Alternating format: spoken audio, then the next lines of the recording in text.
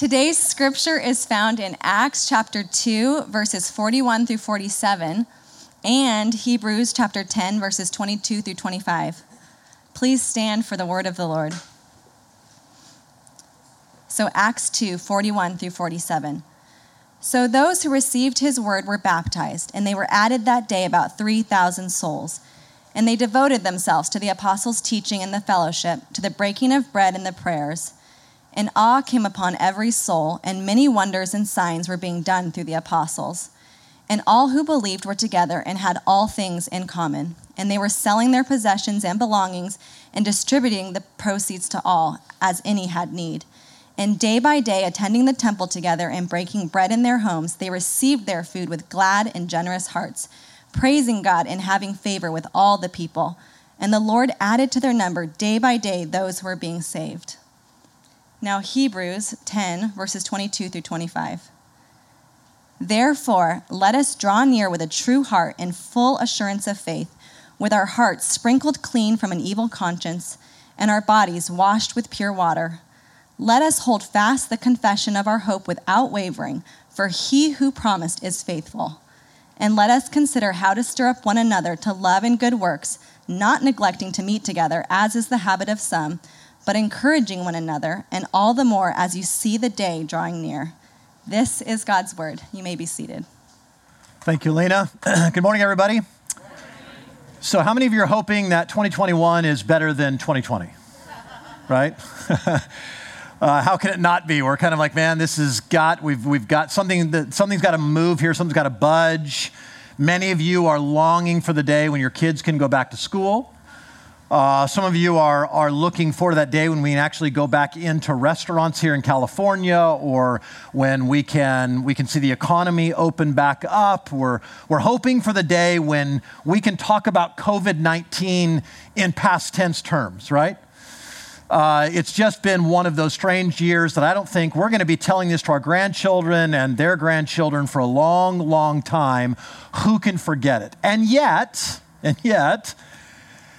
for a lot of us, if we look back on 2020, it kind of feels like a blur, doesn't it? Like every day sort of melded one into another. I mean, I've never spent more time in pajamas, right? I've never spent more time cooped up in my home, never more time in front of a screen looking at people virtually through Zoom, right? And so we look at that and like, man, I don't know where all the time went. Do you feel this at all? And I look back and I think, how did I not read 50 books in 2020? How am I not in the greatest physical shape of my life? Because usually those things don't happen because we use the excuse of what? I don't have time. I don't have time, right? I don't have time to be in great shape. I don't have time to read those books. I don't have time to be a better dad or husband or whatever it is. We kind of see time as this enemy, and we got out of something and got out of this rhythm of something and are trying to figure out what happened with it in 2020.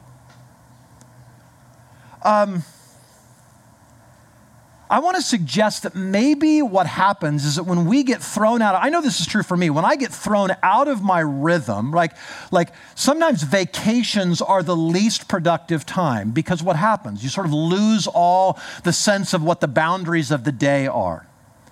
And then what happened to many of us in 2020 was what? We lost this rhythm. We lost this basic rhythm to our lives for a long stretch of time. We lost this rhythm that a lot of us, maybe pre-COVID, and I hope we've had our thinking changed, thought of as an optional part of the Christian life, but that the Bible and experience now is going to tell us is not optional. In fact, it's vital. It's one of those essential nutrients of the Christian life. It's something that many of us lived without for 6 months, and some are still living without, that 75% of our congregation is still not participating in.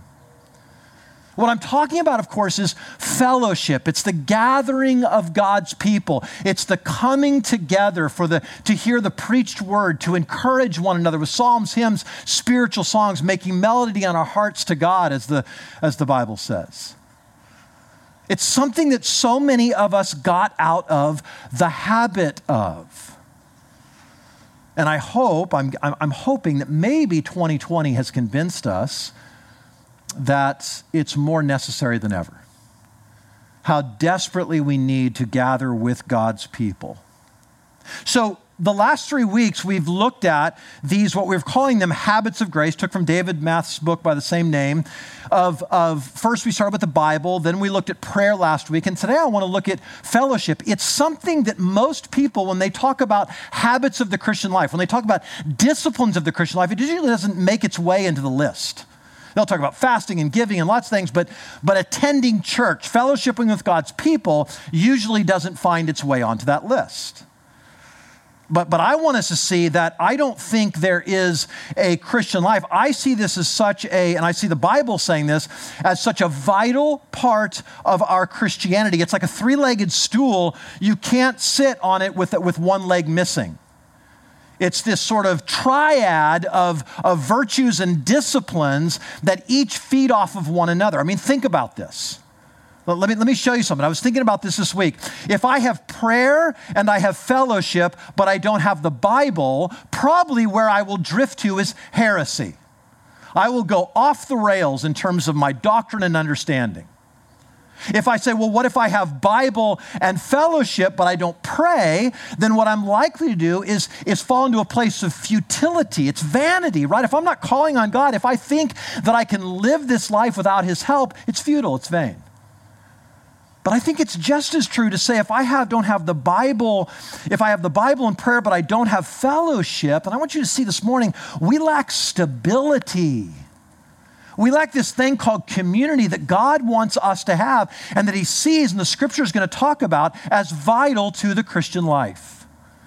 And how desperately we need the gathering of God's people. And so I wanted to have you listen to these 2 passages of Scripture this morning. First, from chapter 2, Acts chapter 2, verses 41 through 47. And I'm not going to take time to walk through that verse by verse. I simply want to point out a few things.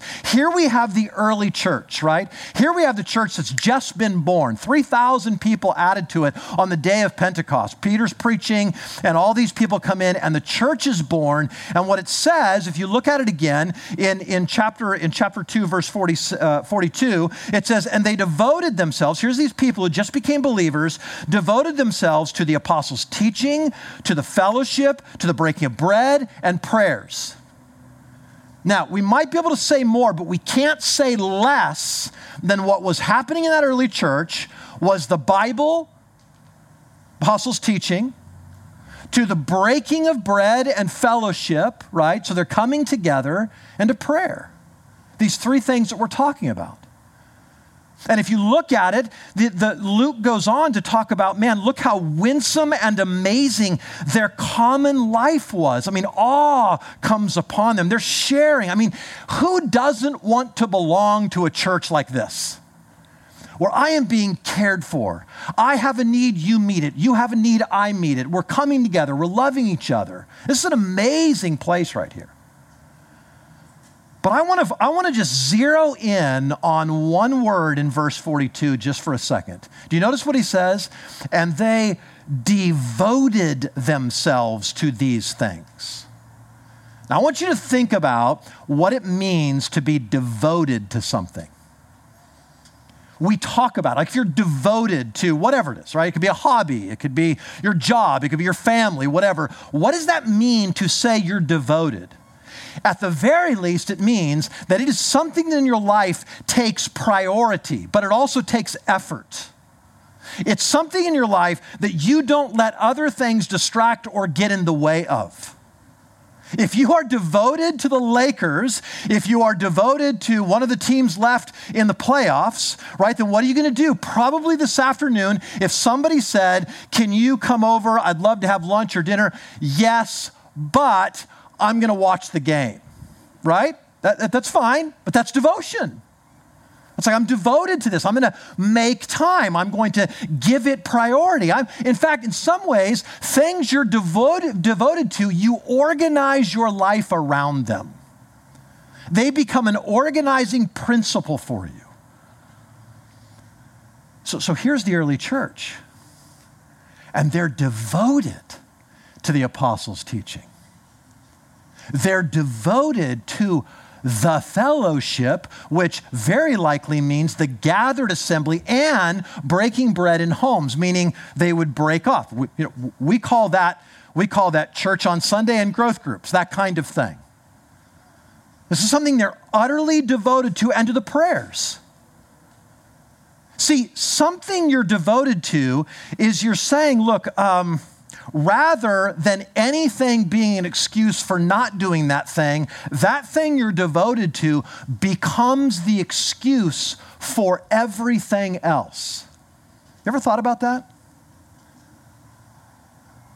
Rather than, as in modern evangelicalism, rather than anything being an excuse to not go to church, church becomes the excuse for not doing almost anything else. Now, let me just say something. Time out here for a second. I want to just say this right. I'm not talking about you can take vacation, right? You should never miss. So let me lay that down just as a blanket. Of course, we all have days off. But let me suggest to you that normal conversations might sound like this. My favorite team is playing today, but it's during church, and so church gets priority. Hey, do you want to go to brunch today? I'd love to, but it'll be after church. Hey, want to go camping this weekend? Let's do it. I have to come home either Sunday morning or Saturday night because I have church. Do you follow me? Right? Again, I'm not saying, look, go on vacation, have fun. But the normal rule is that you're saying, I'm devoted to this thing. I'm devoted to the gathering of God's people.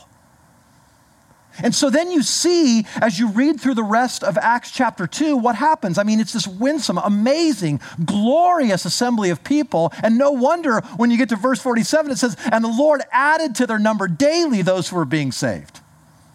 This is this incredibly amazing, like just winsome, I want to be a part of this thing that God is doing. And people are seeing that because of their devotion. Now, I think Acts chapter 2 is probably the best day in the life of the church ever, okay? So I want to say that. This is like revival that's happening here. But what we must not do is say, well, because it took place during revival, that means that we don't have, as a church, need to aspire or try to be like that. So this is why I wanted us to turn to Hebrews chapter 10. Because I think where Acts chapter 2 says this is what this looks like, this is what it looked like played out, Hebrews chapter 10 says in some ways, here's how we get there. Or better yet, here's how we cultivate that kind of environment in the life of the church, okay?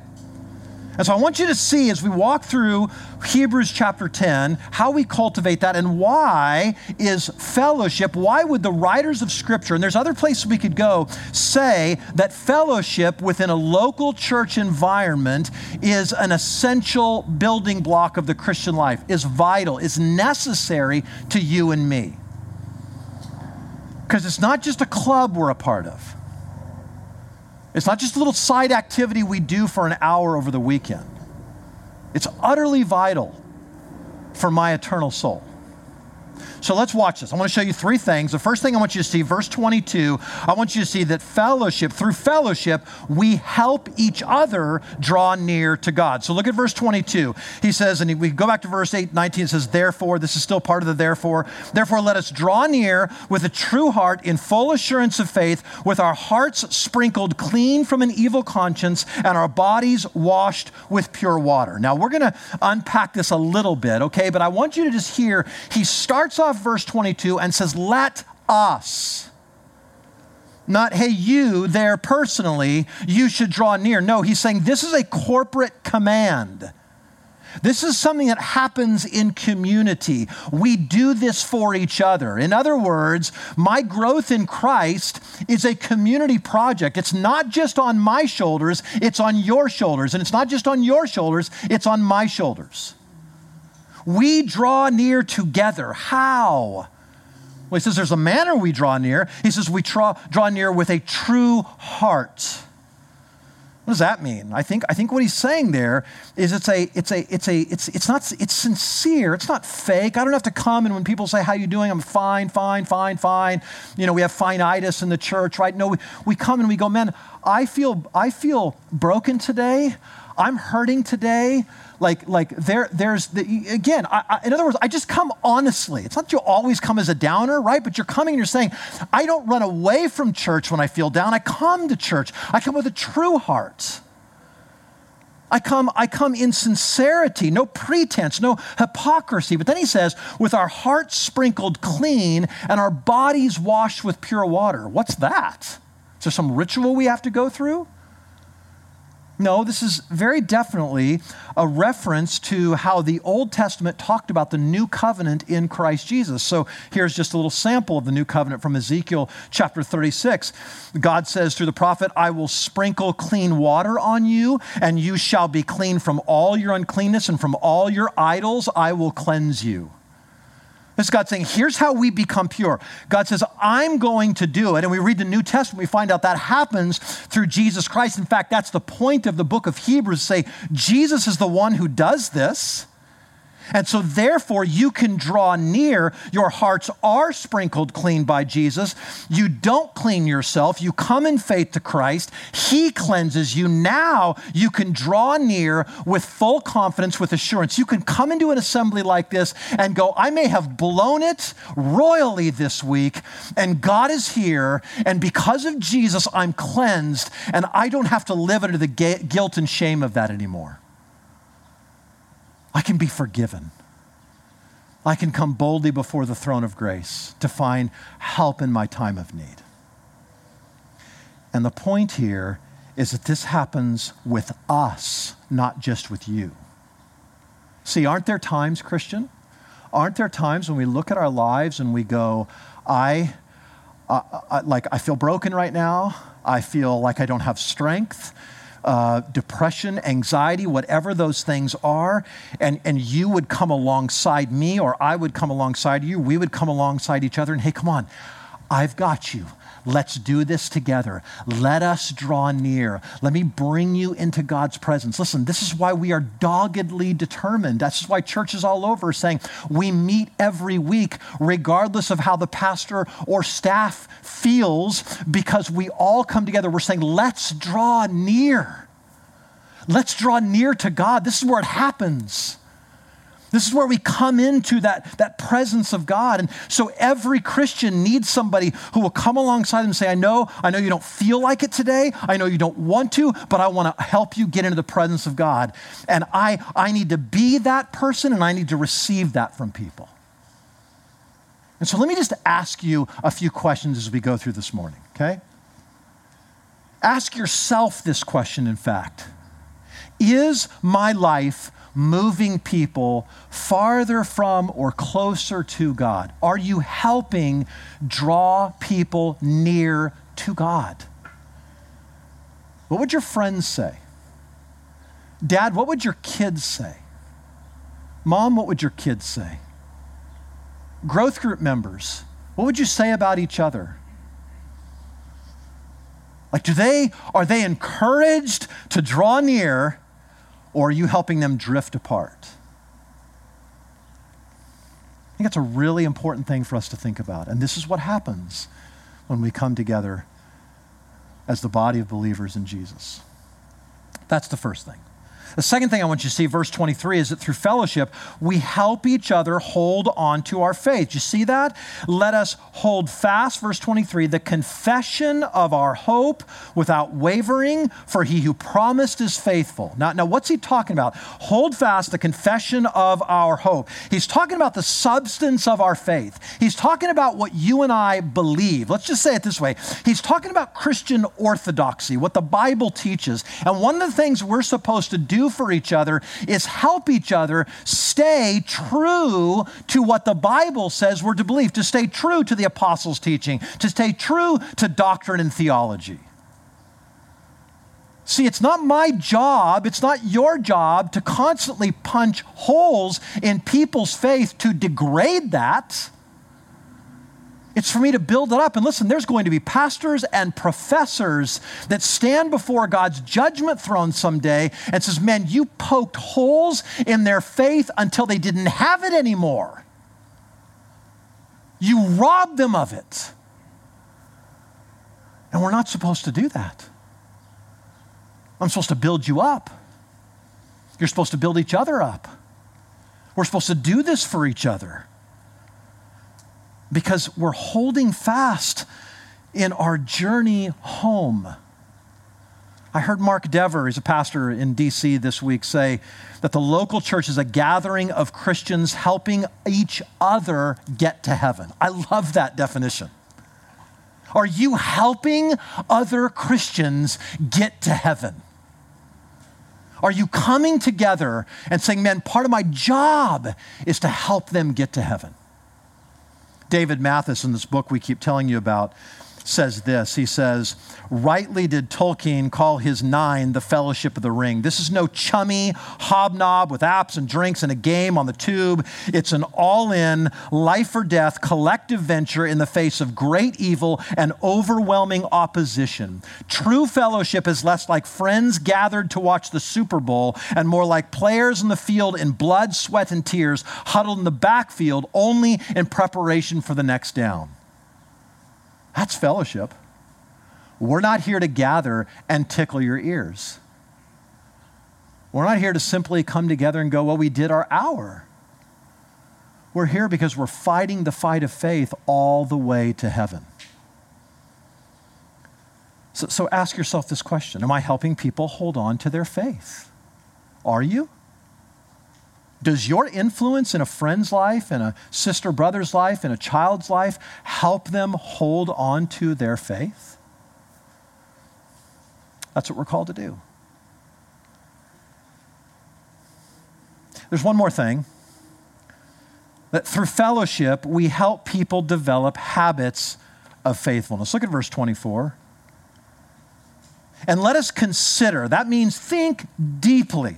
Just stop right there and ask yourself whether you think deeply about this. And let us consider how to stir up one another to love for God, good works in our world, we could say, not neglecting to meet together as is the habit of some, but encouraging one another, and all the more as you see the day drawing near. You see what he's saying? He's saying through fellowship, we help people develop a habit of faithfulness, which is vital to their Christian growth, vital to their soul. And we think of ways, like let's consider. Can I creatively consider? Can I give it my best mental energy? How I can encourage others to love God, to love each other, to love the world, to love the church, to grow in their faith in that way. How? How do we do this? How do we encourage one another? Well, he gives us a negative. Don't do this, do this. What's the negative? He says you don't neglect to meet together as the habit, but you encourage one another. The implication is that the opposite habit is the very thing that encourages people in their faith. Do you know that? Do you know this is so practical? Do you know the mere coming faithfully, habitually to church has a faith-building impact on those around you? And certainly on those people in your home.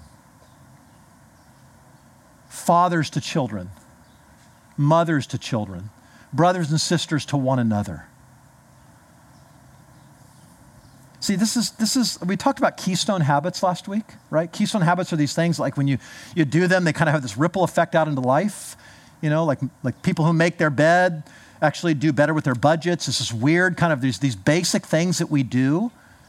And I want to suggest to you that habitual church attendance might be the, capital T, keystone habit of the Christian life. I'll tell you this, that's certainly been the case for me. I have had great success and less success with various habits in my life, in the Christian life, right? From Bible reading to prayer to fasting at times to trying to be habitual in my giving and generosity. Sometimes just being, kind of even taking moments to be in secluded and just sort of listen. But there is no other habit of grace. There is no other keystone habit that has had a greater ripple effect, a greater chain reaction in my life than merely attending church. Now you'd say, well, that's because you're a pastor. But not for 15 years of my marriage, I wasn't. And it was during those times, especially, that was a habit, how that formed, and it was a catalyst and rippled out into every other habit. The reason I read my Bible is because of admonishment and encouragement in the assembly to do that. The reason I pray is because I watch people and learn and was taught how to pray in the local assembly. All of everything I have, I owe in some ways to the gathering of God's people. With prayer, with the Word of God. So ask yourself this: does my life demonstrate to others a habit of faithful church attendance?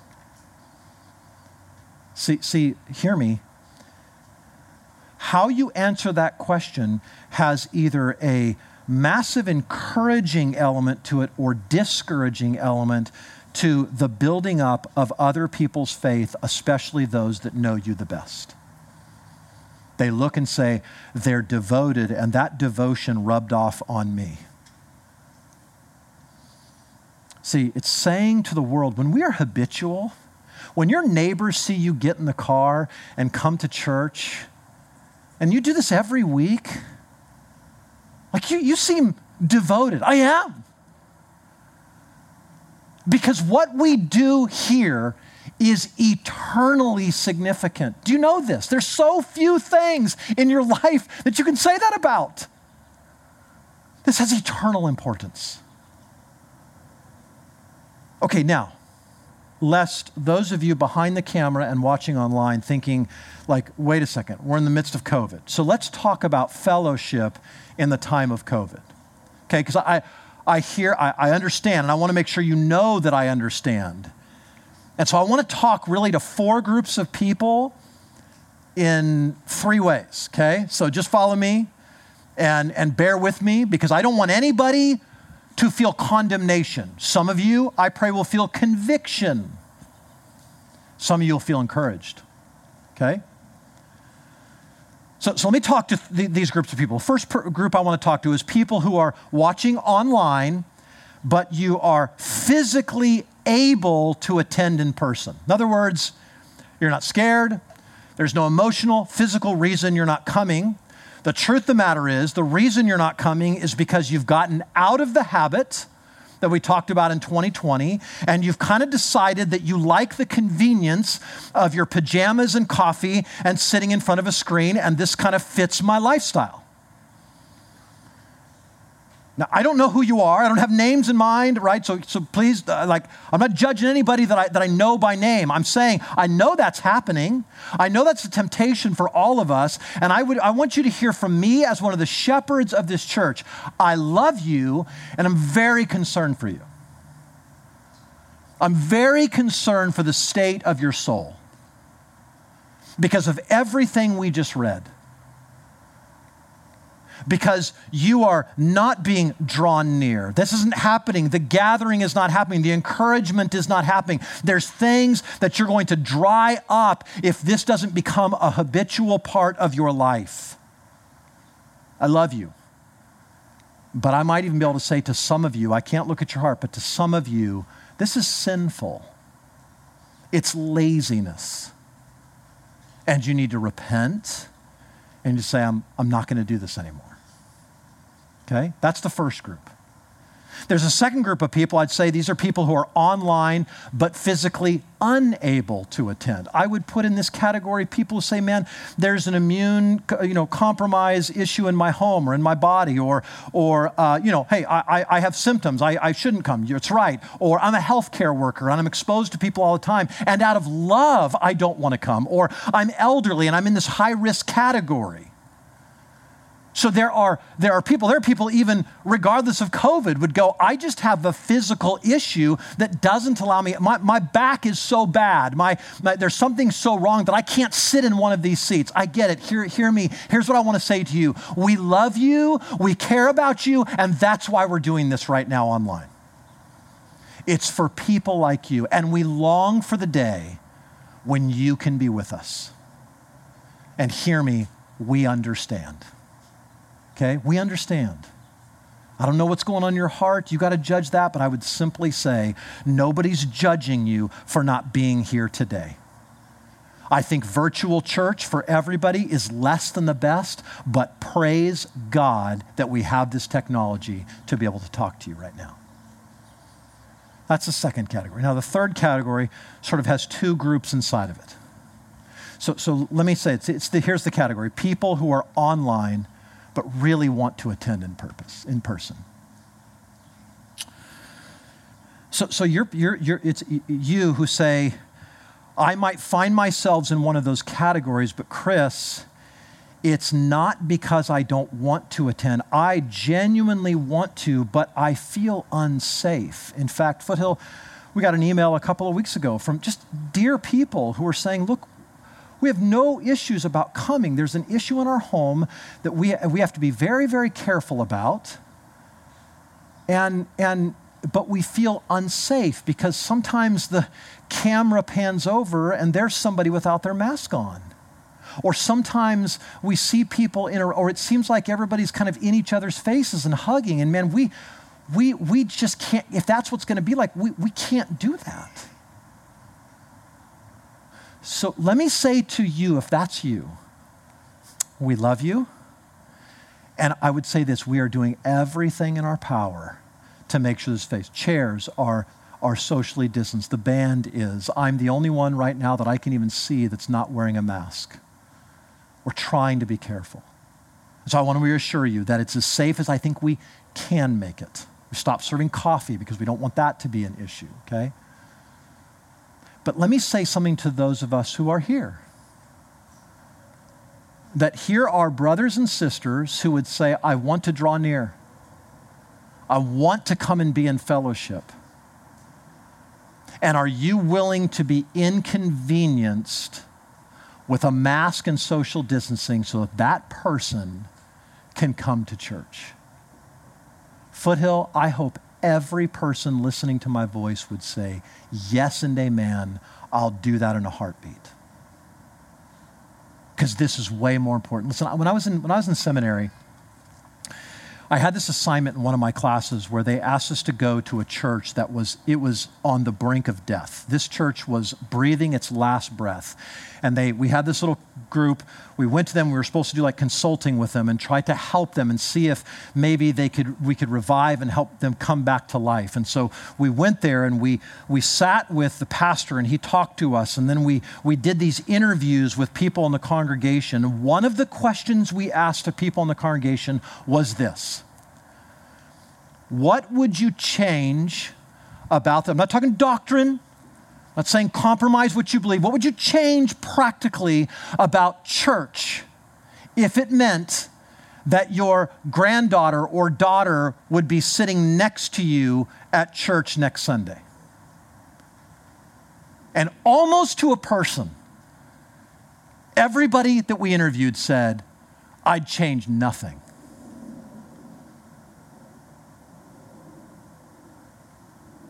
Nothing. I didn't say deny the Trinity. Let's question the resurrection. This was not about doctrine. This is about are you willing to maybe have music you don't like? Are you willing to maybe reorganize some things a little bit differently? I could say in our context, are you willing to have the inconvenience of a mask? The inconvenience of being told we have to socially distance. You understand? Listen, I know I'm preaching to the choir. Listen, about like I say, and if you're watching online, everybody I can see right now is wearing a mask. So this is not condemnation to anybody here. It's simply a reminder that we don't want to be the church that starts to be on the backside of the slide into slow death because we've decided we simply will not be inconvenienced for that. I don't care what the government says. I'm not doing this because the government tells me. I'm doing this because I want us to love one another. I'm doing this because the Bible says we ought to outdo one another in showing honor. It says I ought to lay down my rights. It says, have this mind among yourselves, which is yours in Christ Jesus, that though he was in the form of God, he didn't consider equality with God a thing to be grasped, but he emptied himself. He left heaven for us. He took the greatest possible inconvenience. What if just being committed to that, as much as we hate it? Listen, I don't know anybody who goes, I love these things. These masks are awesome. I love my glasses being fogged up. I like breathing hot air. It's just wonderful. And I like coming to church and saying, stay away from me. We hate it, right? And good. It's okay to say this is so inconvenient and this is terrible. But I will lay down my rights if it means one more person feels safe coming to church. If it means one more person being fed from the Word of God and being able to fellowship with the people of God and being able to draw near to God as we bring them. Are we willing to do that? I hope so, Foothill. I hope we're a church that will have that kind of graciousness. It says, because we understand that this is utterly vital for all of us. And my hope is if you're watching this, that next week this place will be out of room. Because many of you realize we're being as safe as we can. And some of you would say, I've just been staying home trying to be convenient. And you recognize this is not an optional thing we're doing right now. This is vital. This is a nutrient in the Christian life. This is one of the legs in the stool of our perseverance as saints and our growth in community and our growth in Christ is to come and to be a part of that. And I hope that you will. Let's bow our heads and let's pray. Father, we thank you. We thank you, Lord, that you care about every person, whether they're watching or sitting here live, God.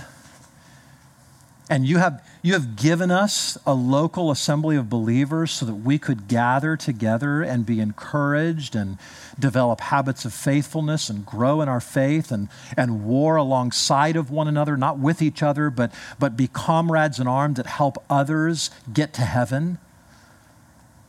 And so I pray, God, where conviction needs to happen, that you would convict, Lord, where encouragement needs to happen because people feel ashamed for being away that shouldn't feel ashamed. And that, God, you'd encourage their hearts today, even in this manner. And God, for my brothers and sisters that are here today, I thank you for them. And I thank you for their willingness, God, from everything I can see, just a heartfelt willingness to do what's necessary because they see those as minor inconveniences compared to the glory that it is to come and gather with God's people. And we love you, God, and thank you for that. Now, God, remind us that we're one. Help us even as we partake of the Lord's Supper, that we would be reminded of your goodness and your grace in our lives, and that we belong one to another. We love you, we thank you, and we ask this in Jesus' name. Amen. Amen.